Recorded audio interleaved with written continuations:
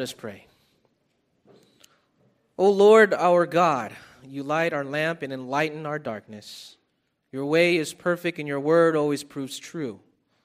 You are a shield for all who take refuge in you. Enlighten us now by the power of your Spirit, that we may know and keep your word. For it's in Christ's name we pray. Amen. You may now be seated. Our scripture reading is found in Isaiah chapter 12, verses 1 to 6. Isaiah chapter 12, verses 1 to 6. So as we anticipate to celebrate the birth of our Lord Jesus Christ next Sunday, Pastor Bill has taken a break from his series on Mark so that we could turn to some important Christmas passages to really set our hearts to think about the true meaning of Christmas, right? Not what the culture thinks about Christmas, but what the Scriptures reveal to the culture and to the world about Christmas. And as we think about the first coming of Jesus, it's really the event that changes everything, isn't it? It sets in motion the beginning of cosmic renewal. God's people in creation under the curse has now the hope of being restored to new life. And so we'll see how the prophet Isaiah saw in his vision the anticipation of that Christmas day and the future. That really it's a day of rejoicing together with the saints in the latter days set in motion towards the ultimate restoration of God's people and the whole creation. That it's a day of great comfort that God's people in all generations need to believe and cherish in the midst of this present evil age. And so from Isaiah chapter 12, verses 1 to 6, people of God, hear now God's holy word. You will say in that day, I will give thanks to you, O Lord, for though you were angry with me, your anger turned away, that you might comfort me. Behold, God is my salvation. I will trust, and I will not be afraid. For the Lord God is my strength and my song, and he has become my salvation. With joy you will draw water from the wells of salvation. And you will say in that day, give thanks to the Lord, call upon his name, make known his deeds among the peoples, proclaim that his name is exalted. Sing praises to the Lord, for he has done gloriously. Let this be made known in all the earth. Shout and sing for joy, O inhabitant of Zion. For great in your midst is the Holy One of Israel. Thus far, the reading of God's word, may he bless it to us. Long before we read in Luke's gospel the words of Mary's song of praise, when she was told she would bear the Son of God, singing, my soul magnifies the Lord, and my spirit rejoices in God, my Savior. Long before the angels would sing right after the birth of Jesus, glory to God in the highest, peace on earth to those whom God is pleased. And long before the shepherds saw Jesus who praised God and told others, long before all of that, we see that this Christmas celebration with God's people just bursting into joyful songs of praise was already foretold by the prophet Isaiah more than 700 years before his birth. That's the picture that we see in Isaiah chapter 12, which is a hymn of thanksgiving. It's similar to a psalm of thanksgiving. Isaiah heard and saw that day of celebration down through the corridor of redemptive history. And God gave Isaiah many prophetic visions. Many were oracles of judgment and how the future would look like. But within them, what else did he reveal? He revealed Israel's future hope of renewal, especially at a time when Israel needed to hear that there was still hope for a decaying nation. And he recorded these visions in the 8th century BC during a time when Judah was facing the imminent threat of Babylonian captivity. God's judgment to the nation will come through Babylonian exile. They have broken the national covenant. They are deep in their spiritual decay, and so judgment is upon them. And so if you're broadly familiar with Israel's dark history, you're left wondering what hope is left for a nation so set in their rebellious ways and so addicted to idolatry. And in the same way, what hope do all of us have unless there is a change of heart? Unless there is a change of heart brought about by a Redeemer. Brought about by a Redeemer who's the only one great enough to transform our hearts. And this is why Isaiah was appointed not only to reveal God's judgment to all who follow in the path of destruction, but also to reveal that future hope that only God can accomplish. And so in one of his visions is a vision of that Christmas celebration in Isaiah chapter 12, where the Holy One of Israel will finally dwell in the midst of his people forever. And what would that day look like? What do we see? We see that it would be a day of exceeding joy. Right? We read in verse 1, "You will say in that day, I will give thanks to you, O Lord, that you have comforted me. You are my salvation, you are my strength, and my song, shout and sing for joy." And beloved, that's precisely what we see in the joyful responses of God's people surrounding the birth of Christ. It was a day of celebration. It was a day of rejoicing. And to look back at that Christmas day, we too must pause. We too must ponder in our hearts, in our minds, the significance of his first coming, when God became man, and how that changes everything. And so in a nutshell, we see in Isaiah chapter 12 that this truth in a nutshell, that since Christ is the anticipated hope and joy for God's people, we must receive him with joy, praising him, that we may tell others of his marvelous deeds. And we can see that in three ways: in the way we receive him and in the way we must respond to him. First, you are to be comforted. Second, you are to rejoice. And finally, you are to make him known. You are to be comforted. You are to rejoice. And finally, you are to make him known.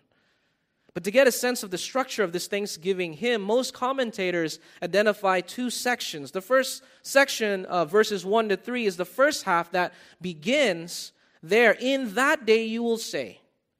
Right there, and it addresses an individual's reception of salvation. We don't know who's being addressed, but no doubt is a believer.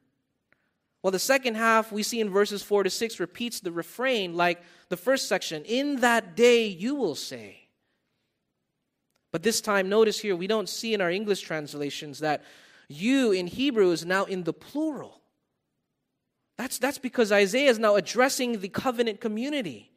He's saying in that day, all of God's people will say these words.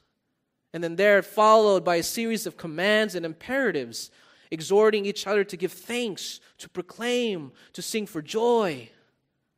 That's how the structure is laid out, with these two sections in mind. The first addressing the worshiping believer, while the second addresses the whole community to worship with one heart and with one voice. And so the first encouraging truth we can think about in this Thanksgiving hymn is the encouragement that you are to be comforted. You are to be comforted. Isn't that what we need? To be truly comforted in life and in death. And we see that there are several aspects to our comfort in verses 1 to 2, where Isaiah announces this is what the recipient on that of that comfort is going to say on that special day, right? In that day, you will say, I will give thanks to you, O Lord. Right? He's giving thanks not to anyone else, but to whom? To the Lord. It's followed by the reason he gives thanks to God. He says, I give thanks to you, O Lord, for though you were angry with me, your anger turned away. You have comforted me.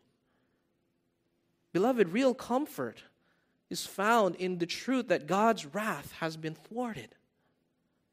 God's wrath has been pacified. It has been diverted away from this sinner. When in reality, the anger of God, the wrath of God is what we all rightfully deserve. And that's what we call His mercy. His mercy extended to us by not treating us what we deserve, which is the holy wrath of God against us because why? Because of our sin. But this still begs the question. If God is a holy God and that He must punish all sin, why is God's wrath suddenly turned away here?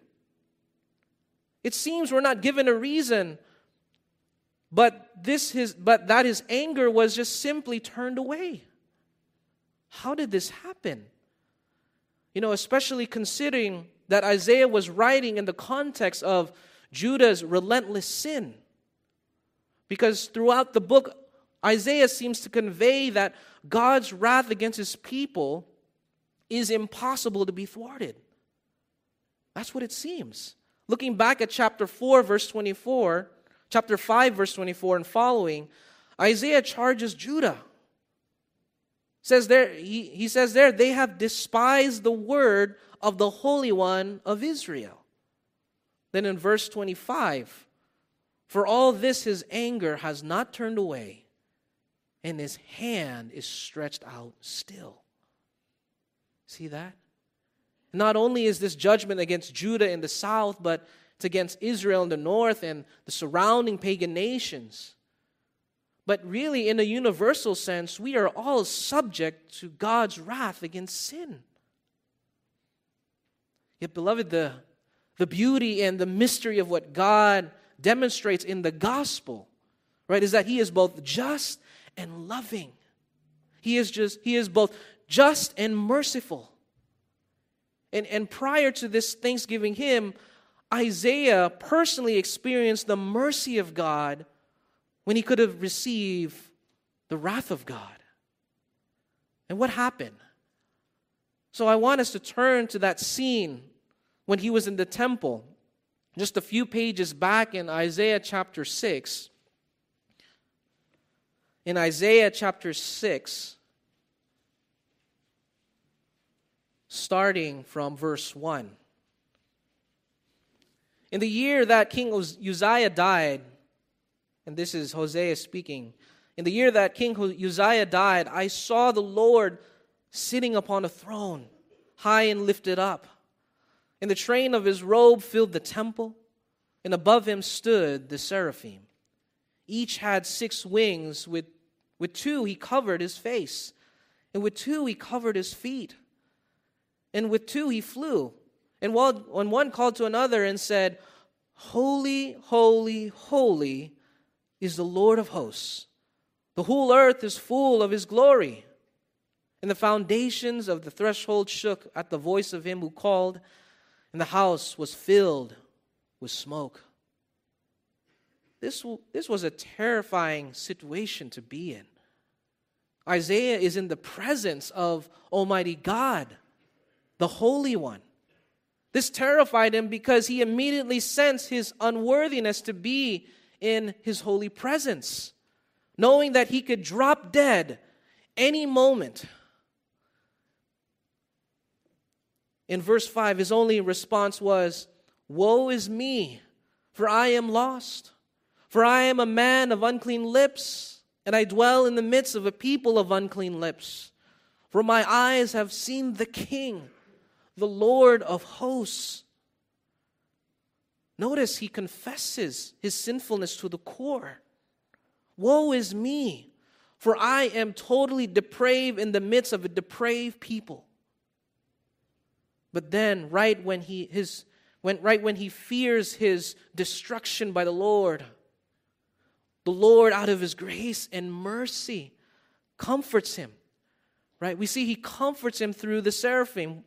What the seraphim does next in verse 6. Then one of the seraphim flew to me, having in his hand a burning coal that he had taken with tongs from the altar. And he touched my mouth and said, Behold, this has touched your lips. Your guilt is taken away, and your sin atoned for. Beloved, that's wonderful, isn't it? That is amazing grace right there. Isaiah was the unworthy recipient of God's mercy through his redemptive act. When the burning coal touched his lips, right? He didn't deserve it, but simply received the mercy of God. And what did it do there? It took his guilt away and his sins atoned for once and for all. And notice where the burning coal came from, right? It came from the altar. The same altar where the blood of the unblemished lambs was shed for sins. The lamb who became the substitute for the sinner to bear God's wrath on his behalf. And beloved, what does this point to? It points us to Christ. It's a wonderful picture of what Christ, the Lamb of God, has accomplished for us on the cross. That as the suffering servant in Isaiah chapter 53 bore our griefs and carried our sorrows, he's like a lamb who willingly bore the full weight of God's wrath on our behalf. And so Isaiah's prophetic visions, as his visions develop from this glorious encounter in chapter 6, the Lord will gradually shape in his visions the picture of the Messiah. The picture of the Messiah who would do exactly that. That his name would be Emmanuel, God with us, in chapter 7. Wonderful Counselor, Mighty God, Everlasting Father, Prince of Peace in chapter 9. And the branch from the stump of Jesse in chapter 11 who would bear fruit to bring the consummation of the new kingdom. And that's why our passage as a hymn of thanksgiving in chapter 12 is really a response to these promises. Bursting forth in praise, knowing that Isaiah saw in that day the Messiah's arrival and God's people singing, Praise to you, O Lord, for your anger turned away. For you have comforted me. Amen. And so, beloved, in realizing how unworthy we are to receive his grace, we can trust in him who comforts us, who extends his mercy upon us in our distress. But not only do we see that we are to be comforted because his anger was turned away, but we are to be comforted by the fact that he is our deliverer. And because he has proven to be Israel's deliverer, he can be trusted to take care of you in the midst of whatever adversities in life. In verse 2, the worshiper sings, Behold. Like, look at this. Behold, God is my salvation. I will trust, and I will not be afraid. I will not fear. Isn't that how the Lord comforted Joshua and his people before entering Canaan? Right? Be strong and courageous. Do not be frightened. Do not be dismayed, for the Lord your God is with you wherever you go. The Lord your God is Emmanuel wherever he takes you.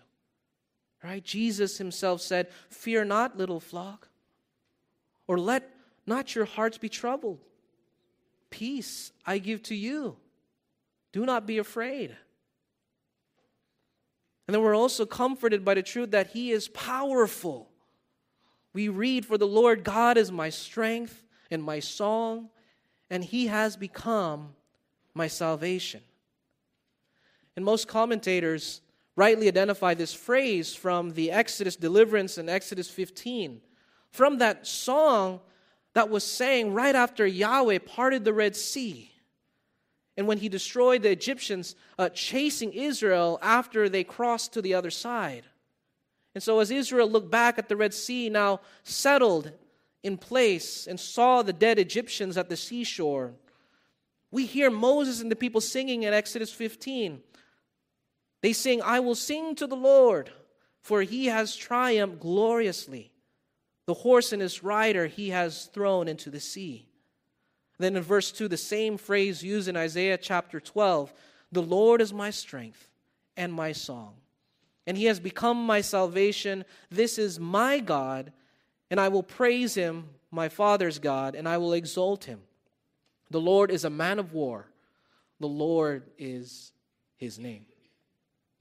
So, beloved, not only are we to have assurance that God is capable of saving, but the very truth that he is exclusively your salvation. You belong to him. And because you belong to him, he will save you from trouble, even from the enemy of death. Because both body and soul belong to whom? Both body and soul belong to whom? But to Jesus Christ. He has fully paid for all our sins and delivered us from the tyranny of the devil. And that should give you great comfort to alleviate all your fears and to remove all your doubts.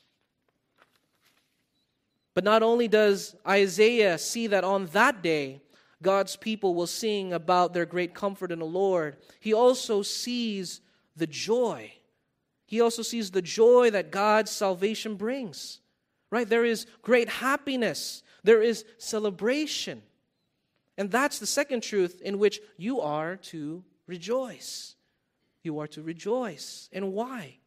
Because there is the promise of his fountain of grace to sustain us. His grace never runs dry.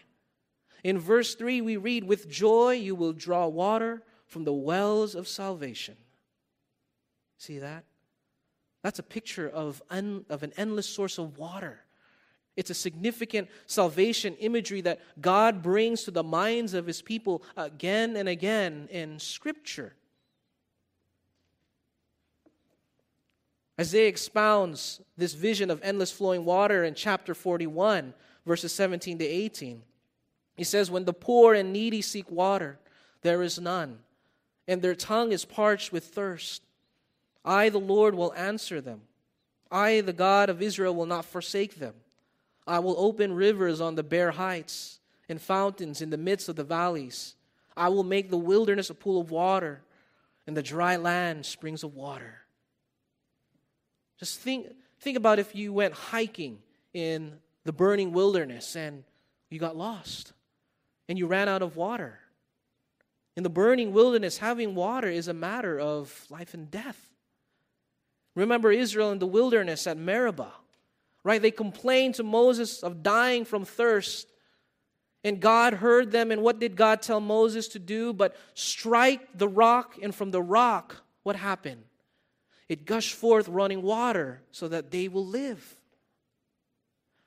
But not only does God supply water to quench our physical thirst, he ultimately supplies our spiritual thirst. Right? Our greatest need in the wilderness of life. Because that imagery of Meribah ultimately pointed to Christ. When the Apostle Paul in 1 Corinthians 10:4 says that all drank the same spiritual drink, for they drank from the spiritual rock that followed them, and the rock was who? The rock was Christ. Beloved, Jesus is our living rock who supplies us with living water from the wells of salvation. He comforts the Samaritan woman at the well that whoever drinks of the water that I will give him will never be thirsty again. The water that I will give him will become in him a spring of water welling up to eternal life. And so isn't that a wonderful promise that should cause us to rejoice? It should cause us to rejoice because in reality, how often are we tempted to despair life's troubles? How often are we faced with the many circumstances that disappoint us? When we fail in the Christian life, when people hurt us, when we're going through sickness, losing a job, broken relationships, when we're facing death, To whom do we turn to meet our spiritual needs? Beloved, Jesus says, in this life you will have trouble. That's the truth. In this life you will have trouble. But he says, but take heart, I have overcome the world. I have overcome the world. Come, right? He says, come, drink from the waters that I will give you, not from the world, not from your own reservoir, not from anyone else, but from me. And when you come to me to rest in that fountain of grace, you will have joy. You will be blessed. You will be happy, not in the worldly sense, but with the joy of salvation, no matter what you're going through. But not only does Isaiah see in that day that his people are to be comforted, not only are they to rejoice because of his fountain of grace that sustains us, but finally he sees that you are to make him known. You are to make him known. That in making him known, that the covenant community will sing together. In the second section of this hymn, in verses 4 to 6, they will continue to sing and give thanks. And out of their gratitude, they are compelled to proclaim him, to make his deeds known and to exalt his name. And most importantly, we are to make him known because the Holy One of Israel is brought closer to his people, right? He is now dwelling among his people. We read in verse 6, shout and sing for joy, O inhabitant of Zion, for great in your midst is the Holy One of Israel. In Isaiah's time, in Israel's history, the relationship with Yahweh and Israel was often restricted by the requirement to be ritually holy. To enter the most holy place could mean death if the high priest isn't ritually clean. But guess what, beloved? In the fullness of time, Isaiah saw in that day the peace between the Holy One and his people in holy communion. He has broken the veil. The Holy One of Israel has turned the hearts of his people and made them holy so that fellowship could never be broken. And who is the Holy One of Israel? Who is that? It's none other than our Lord Jesus Christ, who brought us peace between God and his people. And once he has brought us peace, reconciling us to the Father, what will we be willing to do? What will we be doing but exhorting each other to do? But to make him known, right? To make him known wherever his name is not known. To tell others about the gospel. To tell others that Jesus Christ came on Christmas Day to be born to save us, to die on the cross and to defeat death, to forgive us our sins, to justify us, to make us holy, and to resurrect our bodies to live with him in the new heavens and the new earth. That's good news. That's good news that we are to tell people, to tell to ourselves. That's why in verse 4, Isaiah sees, we will say in that day, and to each other and the whole world, give thanks to the Lord, call upon his name, or better translated, proclaim his name, make known his deeds among the peoples, proclaim that his name is exalted, sing praises to the Lord, for he has done gloriously. Let this be made known in all the earth. So, beloved, in closing, let us be left with the assurance that since Christ is our only hope and joy, may we receive him with joy and thanksgiving, knowing that he is the reason for the season of Christmas. That as we look back at redemptive history from Isaiah's vision of that Christmas celebration, may we have great comfort from our great God. May our joy in Christ be rekindled. May our songs of praise forever exalt him, and that we will forever have peace in him who is our Emmanuel. Not only is he our Emmanuel, he is our wonderful counselor, mighty God, everlasting Father, in Prince of Peace. And may we rest, beloved, in that hope forever and ever. Amen. Let us pray. Almighty God, we praise you and thank you for setting our hearts to think about the true meaning of Christmas as Isaiah saw it back in his day, looking forward to the coming of Christ that he brings. Thank you that because of the first coming of Jesus, we can truly celebrate what it means for our salvation, to be comforted, to have joy, to live in grateful obedience, and tell others about him. We pray now by your Spirit to continue to guide us, to help us understand your truth, to help walk in your ways that pleases you. Be with us and grant us grace in our time of trouble.